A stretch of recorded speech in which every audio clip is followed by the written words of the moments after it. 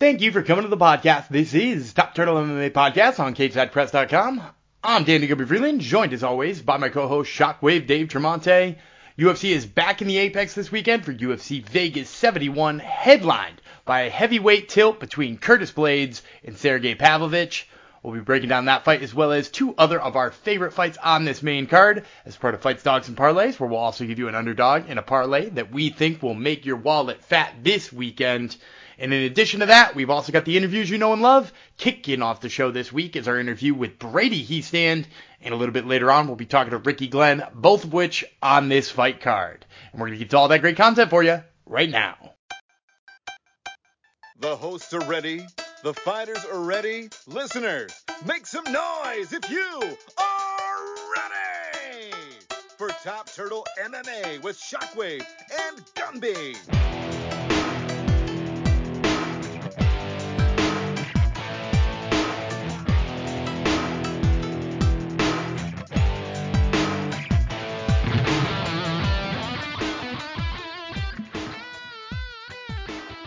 All right, joining me today is Brady Hiestand, who fights Danabot Gurel at UFC Vegas 71. That fight is on April 22nd. So, Brady, I wanted to start here. Obviously, you had the really close fight with Ricky Turcios, but then you turn it around. You get the dominant performance your second time out. You finally get your hand raised. What did it feel like after, not just the tough debut, but the ACL surgery and all that, to finally be in that winner's circle? Yeah, it was huge. That was, a dream come true. And I knew I could do it, so it wasn't a surprise to me. I knew I was going to go out there and win that fight. I was just excited to actually introduce myself, to the fans and stuff with the dominant performance, especially not, having an injury for that fight. I went into the Ricky fight with, no ACL and a torn MCL and torn meniscus. So it was cool to compete at 100% for that Fernie Garcia fight. Absolutely. And it wasn't just that you were at 100%, too. The thing I noticed about that fight is you looked a lot bigger. Was that something that you had intended on doing, getting, buffer, stronger going into the fight with Fernie Garcia? The funny part is I was actually smaller. So I was just more in shape and more, I guess, ripped at that point because I had been working with, an actual S&C coach. I had actually been training the right way. I've been working out the right way because before that I was, a firefighter. I was a resident firefighter. I was working 10 shifts a month, and so I wasn't able to put my full into the sport. Now, after getting off of the Ultimate Fighter, and then I had money to buy my own house, I was able to invest myself fully into training. I got a good S&C coach at the PI and back home. I started working with a dietitian, all that good stuff. So it all added up to make me just like a better athlete, and doing my cardio was next level in that fight. I didn't even feel tired. I was standing up in between rounds and stuff like that. So yeah, but that's the funny thing is because everyone's like, you look so big. And I actually went into fight week, I think 2 or 3 pounds lighter. That's insane because you look like you're 10 pounds heavier, if I'm being completely honest. And so I have to imagine, you go in there 3 pounds lighter, and, a lot of it is being, strength, cardio's all there. Was it an easier cut for you, too? Yeah, it was so much easier, actually. So in total, I think I cut after, water loading. So the morning of, I only cut 3 pounds. I literally, for, an actual cut, because you water load, and that's how you get some of the weight off, I only spent one 20-minute session in the bathtub and then one 15-minute session wrapped up in towels, and I was underweight. I weighed in at 135 even. That's insane, because the question I was going to ask, being such a young guy and looking like you were seemingly getting bigger, do you wonder if someday, featherweight is the right limit for you instead of bantamweight? But it sounds like you're actually settling into 35 even better right now. Yeah, the biggest thing is, to answer that question, I think I will eventually need to go to 45. And I think maybe not soon, maybe a few more years, just because when I'm a professional, in fight camp, I'm dieting and I'm doing everything I can to get my weight low enough so that the cut is easy. But the dieting part is actually, a little bit stressful just because I am cutting a lot of weight to get down to where it's easy for me to cut. So at some point, I think it will be easier for me to just go to 45 because I have the frame for it, and I put on muscle. super easy. So if I need to fight at 45, I think it's doable. And who knows, maybe in the next few years I'll definitely make that jump. That makes a lot of sense. Now, we're talking a lot about changes here from that last fight, but I got to ask you about the biggest change and whether or not we're going to see it again this weekend. And that's the mustache. The mustache that you were showing off in the Fernie Garcia fight. Is it back for UFC Vegas 71? Let's just say I'm undefeated with the mustache. So let's, well, I guess we'll see. But yeah, dude, I'm bringing it back for sure. I'm undefeated with the mustache. I got to keep the ball rolling. I love it. I love it. All right, so we've got a confirmed mustache back for this one. So let's talk about the fight itself. You know, Danaa Bakkerel, he might not be on the best run right now, but the thing about him in the UFC that people have loved to watch is he's got absolute dynamite in his hands, right? Now, you kind of solidified yourself as a huge grappling threat at the bantamweight division in your last fight. Do you see this kind of cut and dry as like this is going to be, you know, a guy who only wants to strike versus a guy who knows he gets it better on the mat? Or do you really anticipate throwing hands with him a little bit? For sure, I'll definitely throw some hands with him. I think one thing people were surprised about my last fight is how well I was throwing my kicks, and, you know, I was actually landing. And I had some good shots landing on Fernie. I staggered him a few times. And I think I can do the same thing to Danaa. I definitely think he doesn't want to go to the ground with me. I don't think he's not even going to think about shooting, and he's going to expect me to shoot, which I probably will at some point, but I'm definitely not, you know, shying away from banging it out with him too. I like that. Now, I'm curious too, because I've heard this from people who sort of get that moniker before, that they are, you know, a quote unquote grappler. Do you feel any pressure to try to sort of shed that off of yourself, to show people that you're well-rounded? Or, you know, I mean, obviously winning is the first thing, but, you know, is shedding off the idea of being, you know, a little bit more one-dimensional, as sometimes the media will put on you, is that important to you as well? Yeah, I do. I think I do want to I want everyone to know me as a well-rounded mixed martial artist, not just a really good grappler, which my grappling is going to be a big threat either way. But I want people to fear my hands too, because I got dynamite in my hands. I'm slick on the feet, and I want people to know it. I love it. Now, before we get to getting the official prediction and how you see this fight going, I did want to just generally ask you about the bantamweight division, because it's an exciting time right now in the bantamweight division. You got obviously the champ Aljamain Sterling running away with things at the top of the division, and a seeming slew of contenders lining up, including one who hasn't been there in a while, who's seemingly the next one in Henry Cejudo. What do you think of Cejudo jumping the line to get the shot at Aljamain Sterling, and who do you think poses the biggest threat to the current champ? You know, well, first, the division is stacked right now. It's such a fun division. There's so many guys at the top that anyone could beat anyone on a given night. Then what you're talking about, Cejudo, you know, I don't disagree with it. Just because he's such a, you know, people don't give him credit because he's so cringy, and he just like, you know, people are almost tired of hearing him and seeing him. But, dude, he won the Olympics, and he was a 2-division champ. So I think he deserves it, honestly, even with the time away. I'm excited to see what he can do. You know, if he beats Aljamain and mixes things up and gives people like Merab a shot back at the title. So I'm not upset with it. And then what was your last question? I said, if it's not Henry, who's the toughest matchup for Aljamain Sterling amongst those guys at the top right now? Honestly, I think it's Merab, his buddy. Because I think if I look at all these other guys, obviously he beat Peter Yan. So that was a given. I think Sandhagen, it goes very similar for Aljamain and Peter Yan, where I think he can out-grapple me. He's already submitted once. I'm not saying that Sandhagen hasn't got better, but I can just see, you know, Aljamain doing similar things and just taking him down. The one person that has something that, you know, would be a threat is Merab's grappling and his wrestling and his pace. No one has a pace like Merab, so I think that's honestly the toughest fight for Aljamain, even though they said they won't fight. Yeah, I totally agree on that one, and it would be a fight I'd enjoy seeing. Now, the next fight I'm enjoying seeing, though, is in a couple of weekends when we see you fight UFC Vegas 71, April 22nd. Give us the official prediction. How's this one end with Danaa Bakkerel? You know, he's a fast starter, and he comes out tough. I think it'll be a good first round. I see myself putting the pace on him, tiring him out, and I finish him either the second or third round. All right, well, you heard it here first, folks. This has been Brady Hiestand, who fights Danaa Batgarel, UFC Vegas 71. That fight once again, April 22nd. Brady, thanks so much for the time, man. I really appreciate it. Yeah, I appreciate you. Thank you. Well, we hope you enjoyed that interview with Brady Hiestand. Once again, I'm Daniel Gubby Freeland, joined now by my co-host Shockwave Dave Tremonte. Dave, last weekend, good UFC event, but we're actually going to talk about the current events in UFC. I want to get your take on this. The co-main event of the upcoming pay-per-view between Charlie Oliveira versus Beneil Dariush has fallen apart. Charlie Oliveira is going to need a little bit of time before that fight actually happens. So now we're scrambling for a co-main event. It seems like Gilbert Burns is in there, but it also seems like maybe Belal Muhammad is his opponent. Maybe Dustin Poirier is his opponent.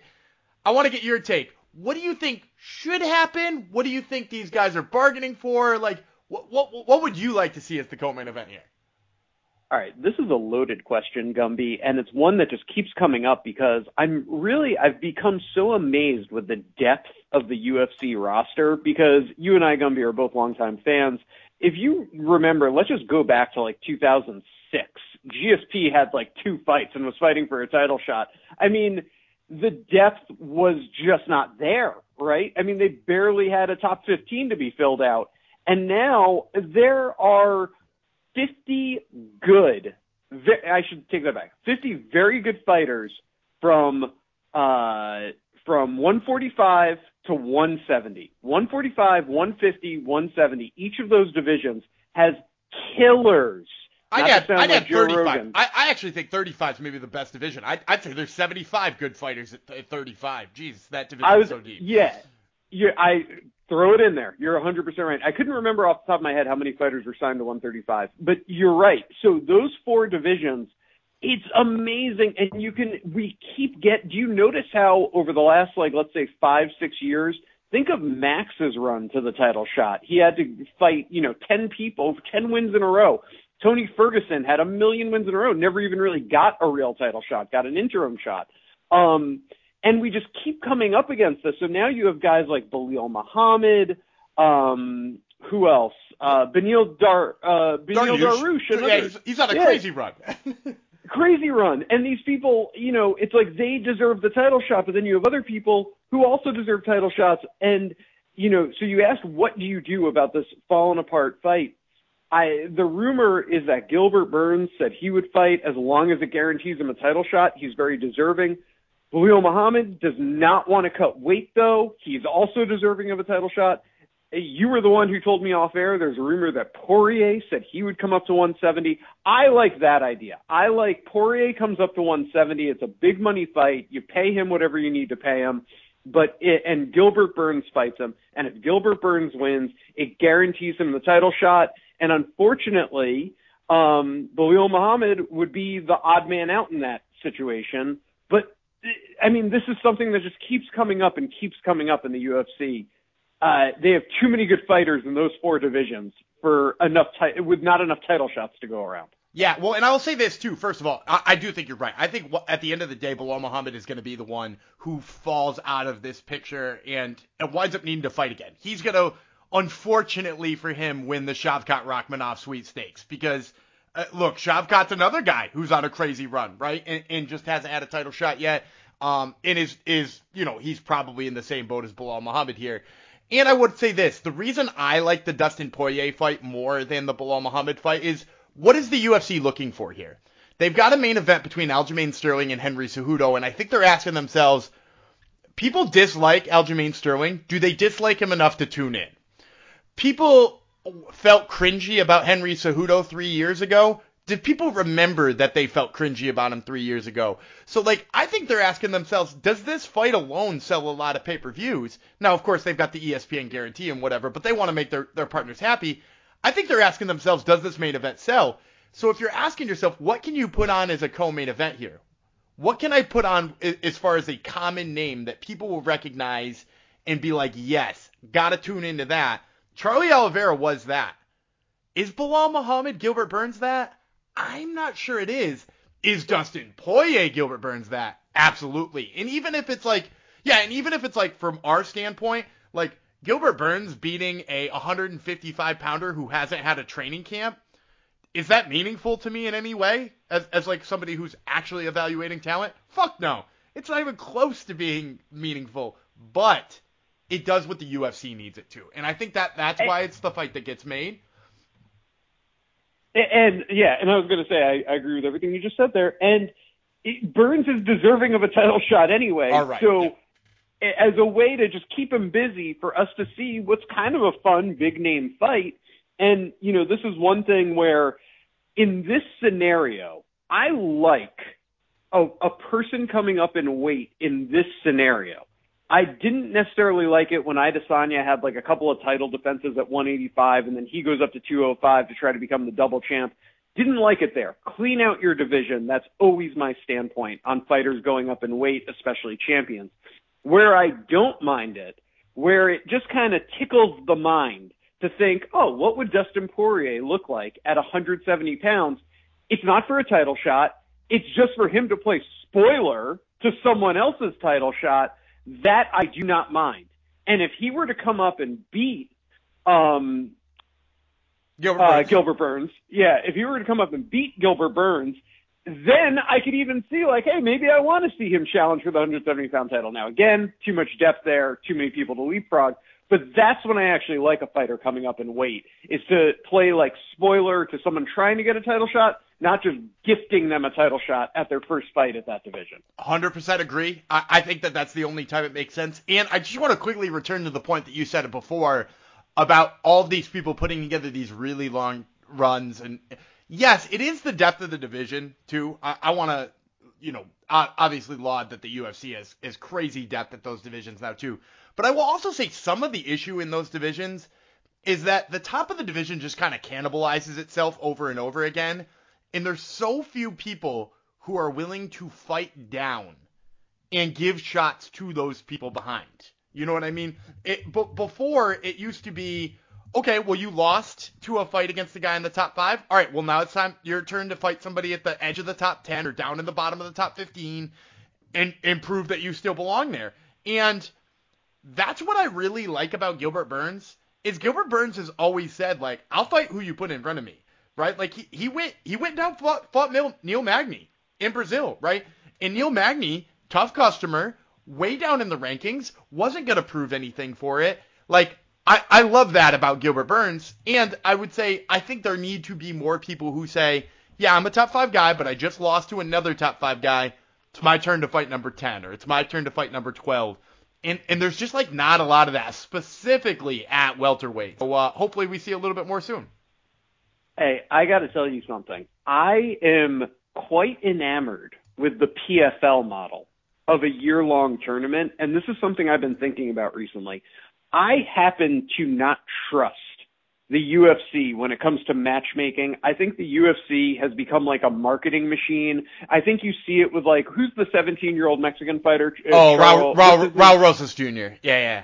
Yeah, they're high on him now, right? He did just lose, but like, I know. In that, like, that way that prospects lose when you push them too fast, in the Sage Northcutt model, maybe. Exactly, and that's what I was going to say. It reminds me of the Sage Northcutt model. Instead of looking like a Ken doll, he's just happens to be, a young kid, which plays well on social media. It's noteworthy. It's something people would talk about at water coolers if they still checked into offices, which they don't, but it's something to talk about in the Slack channel. And he's got the Mexican fan base. They obviously love that market. So you could tell they're pushing him, and they're going to try to give him favorable matchups and feature him in spots that get him in the conversation. And that's where the UFC stops being a sport to me, and it's more of the entertainment business. So my point being is, I don't necessarily trust them. Like, you even see that with Sugar Sean O'Malley and his run to the, supposed title shot coming up soon. I don't trust them. So what I would actually love to see the UFC do, and we've talked about this before, I know they're never going to do it, so this is just a couple of fans just dreaming, but they have a natural break in their schedule around Christmas time. I think they take about 3 weeks off, which is great. Give everyone a rest in the UFC marketing and media departments. Give the fighters a natural rest. I think at the beginning of January, it would be awesome if they just took the top 8 from every division and to the best of their ability, match them up in a Grand Prix as the year goes along. And hey, some guys are going to drop out. They're going to get injured. Okay, that's when you bring in your 9 and 10 guy to fill in. But now at least I'm just looking at a top 8 that gets matched up automatically, and it's not so much the UFC picking and choosing their favorite fighters and putting them in, favorable spots. Yeah, I agree with you on that. I will say it's worked. That actually winds up being more like the Bellator model because they're doing that, but only like a division at a time every single year. And I will say it has worked with really mixed results in Bellator, right? Like we've seen some phenomenal tournaments out of Bellator. Like the one we've reached the finals. It's actually happening this weekend. We're not going to talk about it on this show, but like Ralphion Stotts versus Patchy Mix in the finals, that tournament worked out perfect. That is going to be a sick finals. Everybody's going to be excited for it. But there's been some ones like the light heavyweight one where every fight seemingly fell apart. We wound up with, Julius Angelikas in a title fight at one point in time. Like, that's not the kind of shit you want. So, like, yes, I agree. Like, I would love to see, like, their hand forced a little bit more as far as matchmaking goes. Like, us having some level of predictability and, like, some deservedness. But also, man, does bad shit happen sometimes when you set a bracket. It does. It does. You know what I like about that, though? Like, if you did set the top 8 and you just said, like, this is what we're aiming for because I know injuries are going to come up.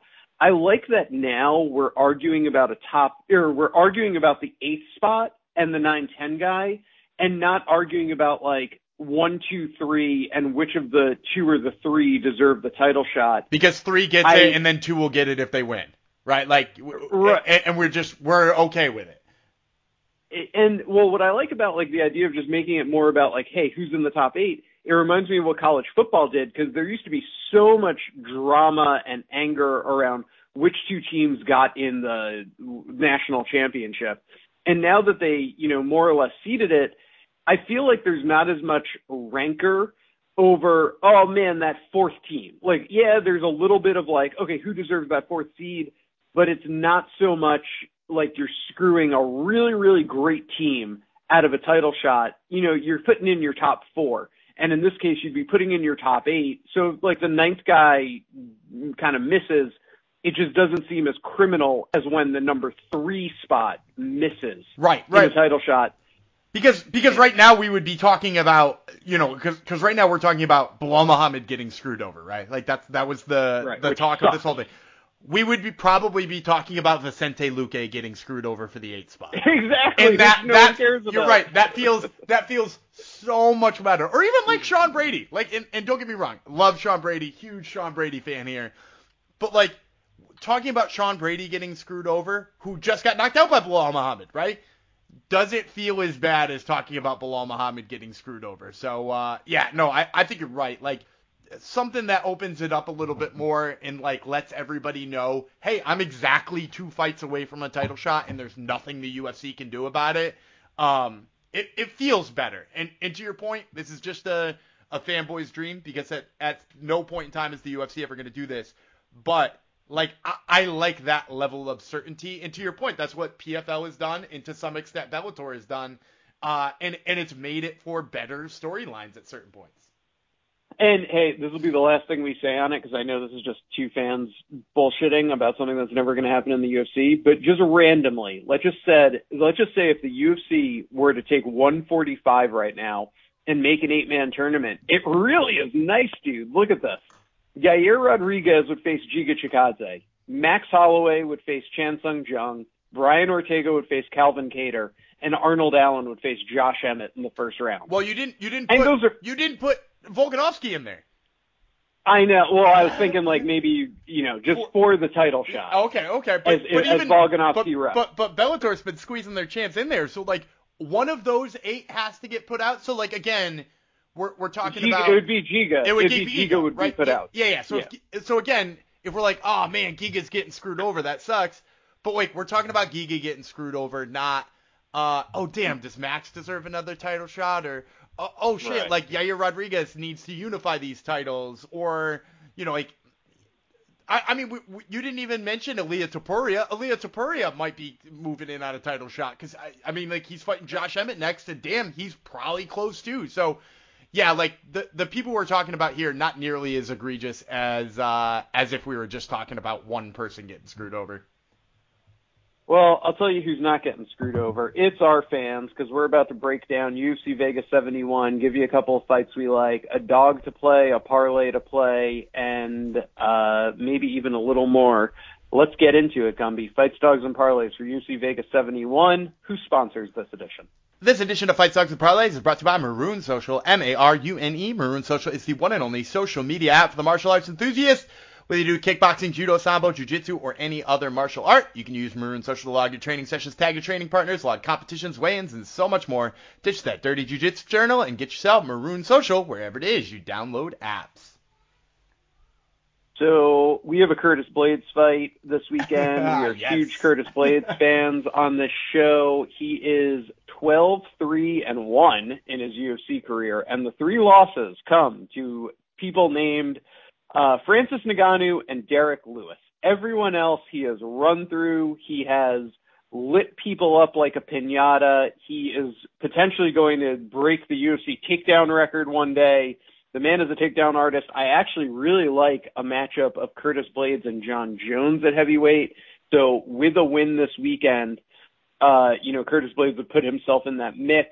Blades, the -170 favorite on a 3-fight win streak, and he's facing Sergey Pavlovich, the +140 dog.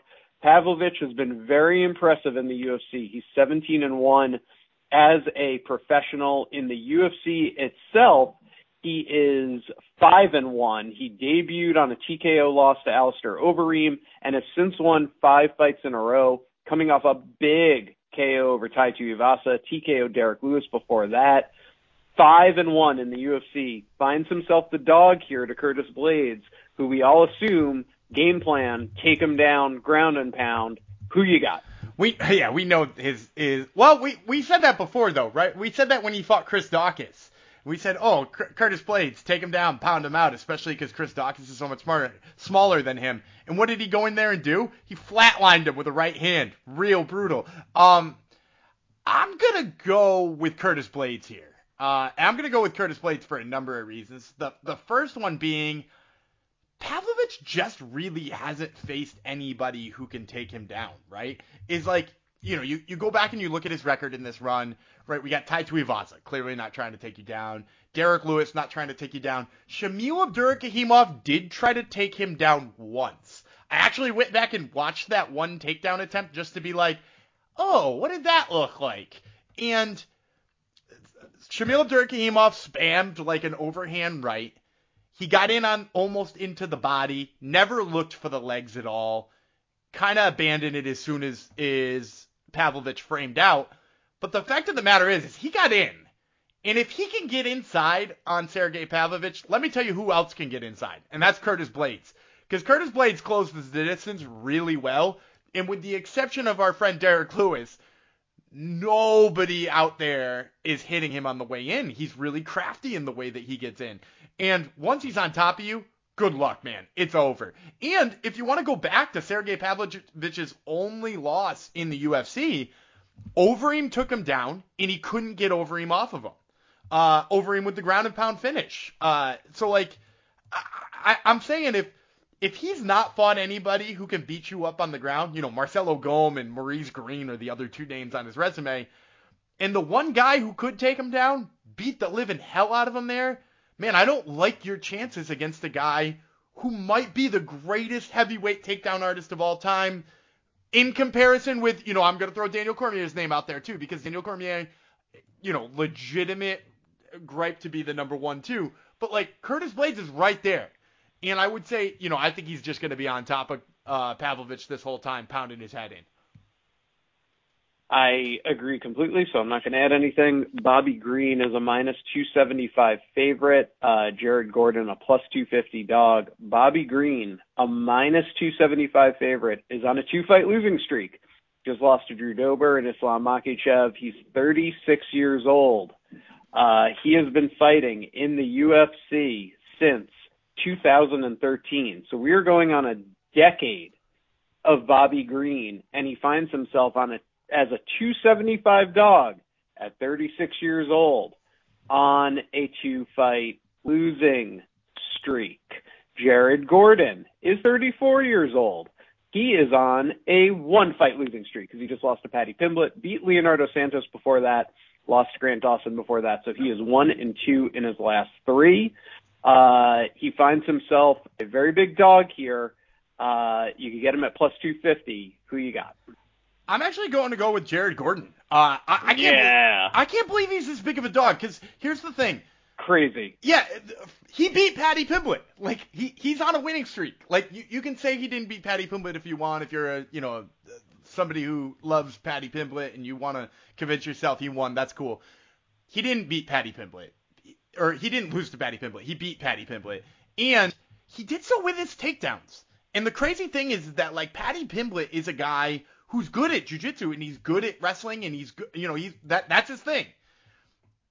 Jared Gordon took the wrestling to him, and Bobby Green has had issues with that before. If you go back and you watch his fight with Thiago Moises, he not only was giving up takedowns, but he was kind of like giving up takedowns by like trying to hit switches or like grabbing Kimuras and hoping that worked. And I just don't see that working against Jared Gordon, right? Like I see Jared Gordon using that. And, Bobby Green's big thing is he uses a lot of forward pressure and stuff like that. Anytime Pimblett did that, Gordon cracks a little bit, right? Like he throws that like step in, looping right hand and then circles away. Like I think that works well here against Bobby Green. Now, Bobby Green's probably going to hit him with the volume and he's got good cardio, but I don't know if he's got good wrestler cardio. So yeah, give me Jared Gordon, especially at this number. Some of the craziest odds I've seen this calendar year, and I like him at that plus money for sure. Even if head to head you still pick Green, I like him on that money. And I'm going to throw this in there. I saw an interview with John Morgan recently where Bobby Green said he might be retiring.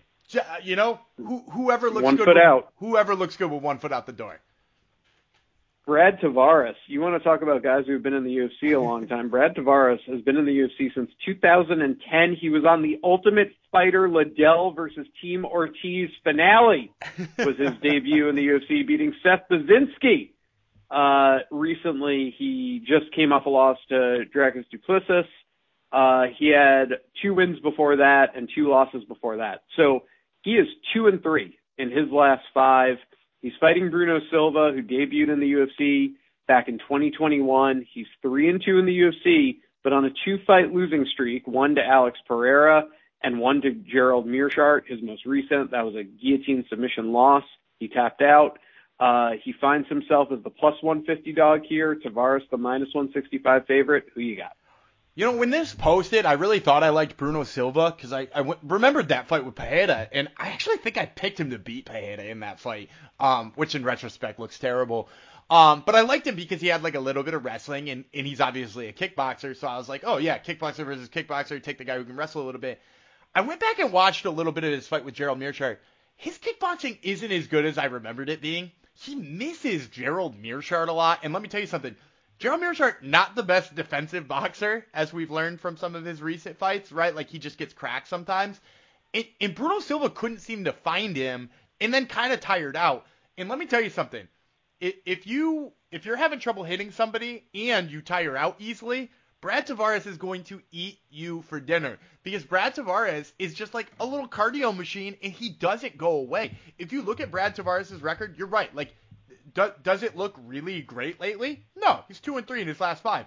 But like, with the exception of that KO loss to Edmund Shabazian, which will never not surprise me, right? People aren't putting this guy away. This guy went 5 rounds with Israel Adesanya. He went 3 rounds with Dricus Duplessis. He beat Omari Akhmedov. He beat Antonio Carlos Jr., $1 million winner Antonio Carlos Jr. He's not a guy who's got like a super questionable chin. He hangs in there. He's gritty. He brings the fight to you. He shoots takedowns.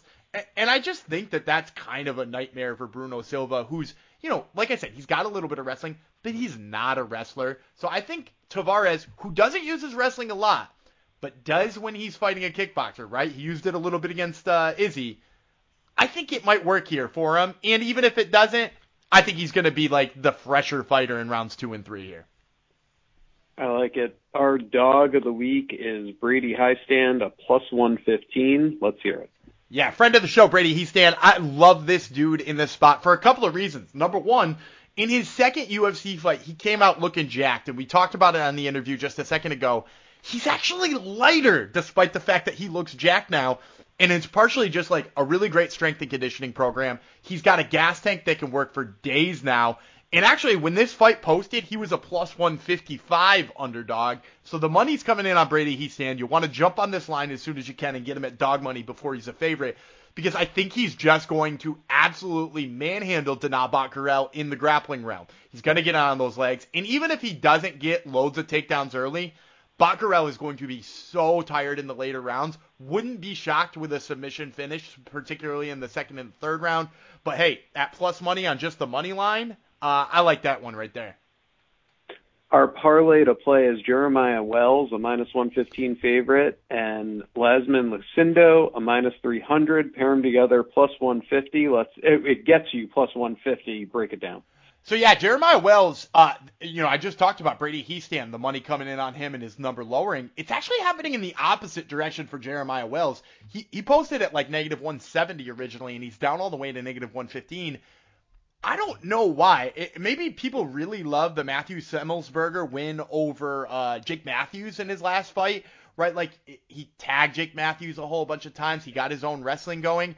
I don't think he's going to get his wrestling going against Jeremiah Wells here. And in addition to that, like, he uses a lot of forward pressure, and when he does, he doesn't throw a lot. It's trying to draw the punches out from his opponent, and he got tagged a couple of times by Matthews.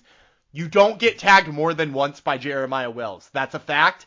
And Court McGee learned it the hard way. And Court McGee's one of the toughest dudes in this division. So, yeah, I like Jeremiah Wells, especially as this number trends closer and closer to even. And I'm pairing it with Yasmin Lucindo because, look, I like Brogan Walker Sanchez, or Brogan, I think she just goes by Brogan Walker now. I liked her on The Ultimate Fighter. But the fact of the matter is when she can get controlled by the wrestling, I think she's in a lot of trouble. And Lucindo looked really good getting body clinches against Jasmine Horwegi in her first fight. Horwegi has shown that she's so good too. So Lucindo, I think a rightful -300 favorite here. And we could juice that lineup on the Jeremiah Wells fight by adding her in and get +150. Boom. That wraps up this edition of Fights, Dogs, and Parlays for UFC Vegas 71. Let us know how we did with our picks. If you love them, if you hate them, we want to hear the feedback. At Top Turtle MMA on the Twitter, on the IG. Gumby, we're having a party here. Let's not let it stop. What should we do next? Well, we're going to transition now to my interview with Ricky Glenn, who talks a little bit about his most recent layoff and being excited to get back into the cage at UFC Vegas 71. And we're going to get to that interview for you right now. All right, joining me today is Ricky Glenn, who fights Chris Dosiagos at UFC Vegas 71. That fight is on April 22nd. So, Ricky, I wanted to start here. Obviously, you were building some momentum in this division. You hit terrible luck again, tore your groin, had to pull out of a fight. What did the recovery look like for you coming off of that big injury? Oh, man. Yeah, thanks for having me. It was quite the injury. It was a complete tear of the adductor longus tendon where it attaches at the pelvis bone, and it just suddenly happened. So it was kind of like, a big halt on my momentum, of course, and the recovery was getting surgery on it within a month, reattach, and I was like, precious.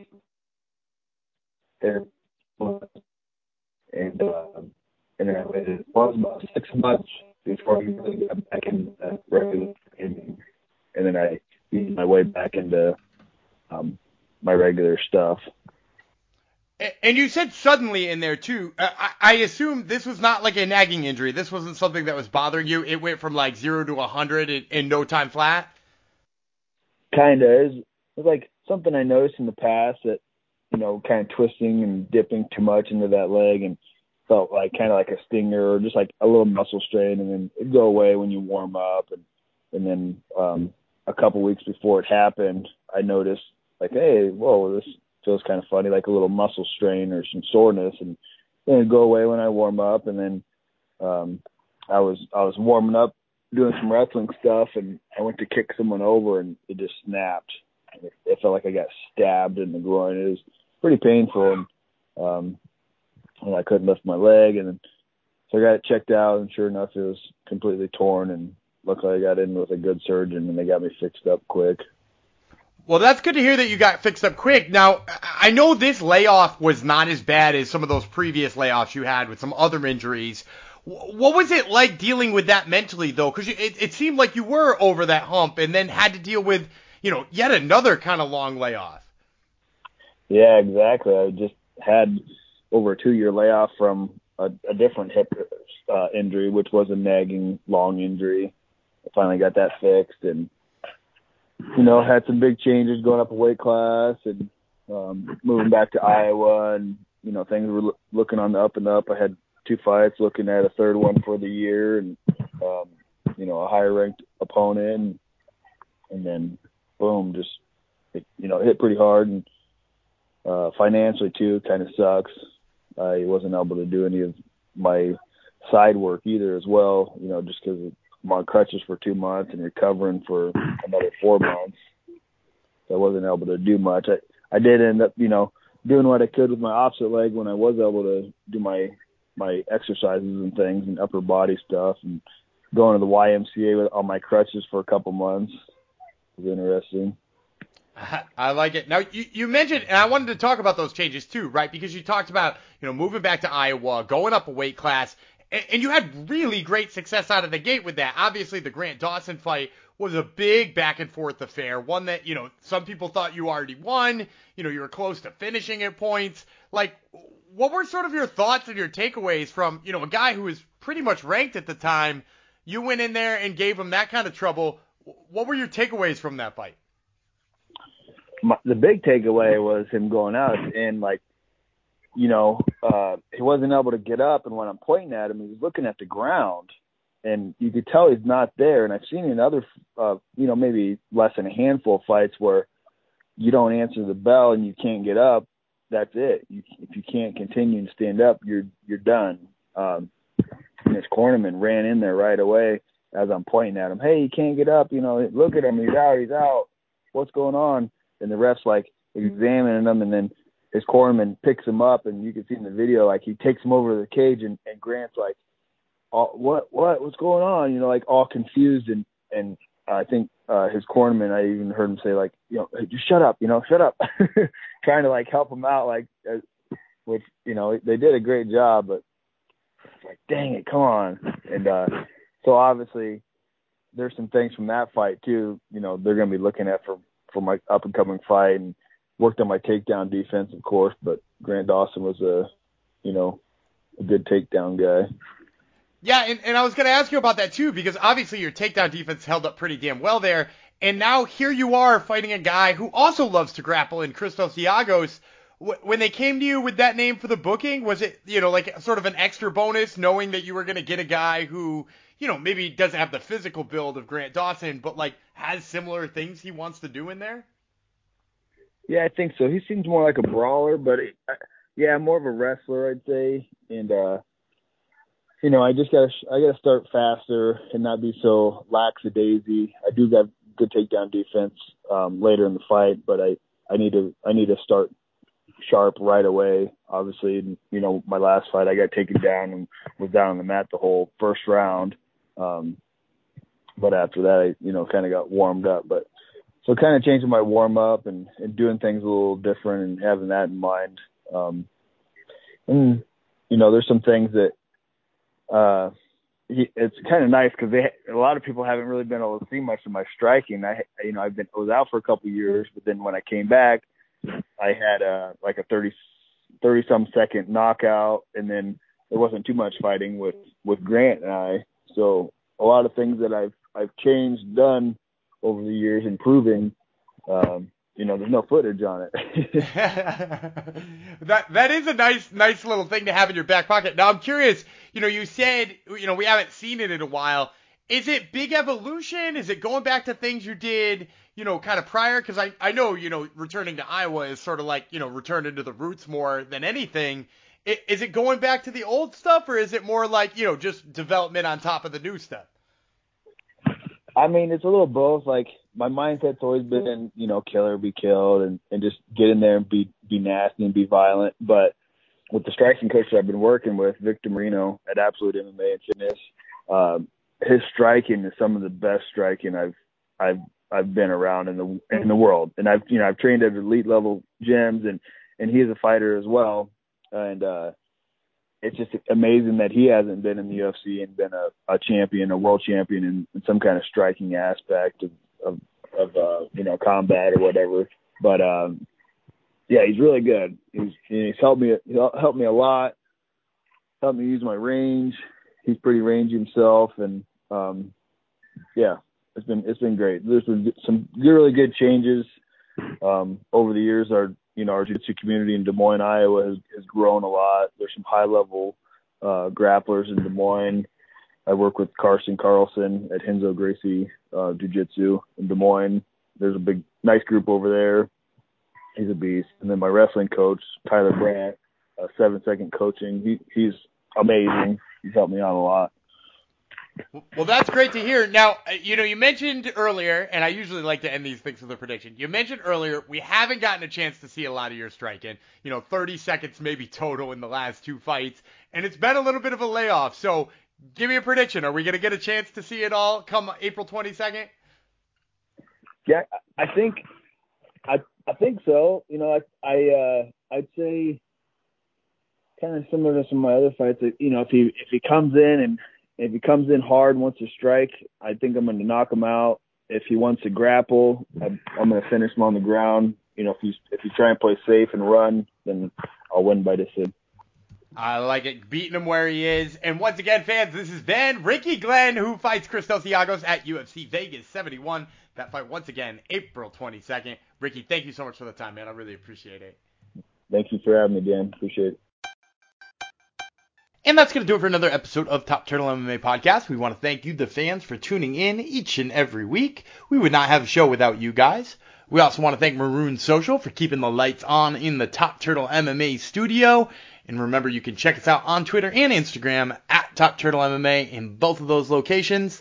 And until next week, I'm Danny Gibby Freeland. He's Shockwave Dave Tremonte. And we will catch you then.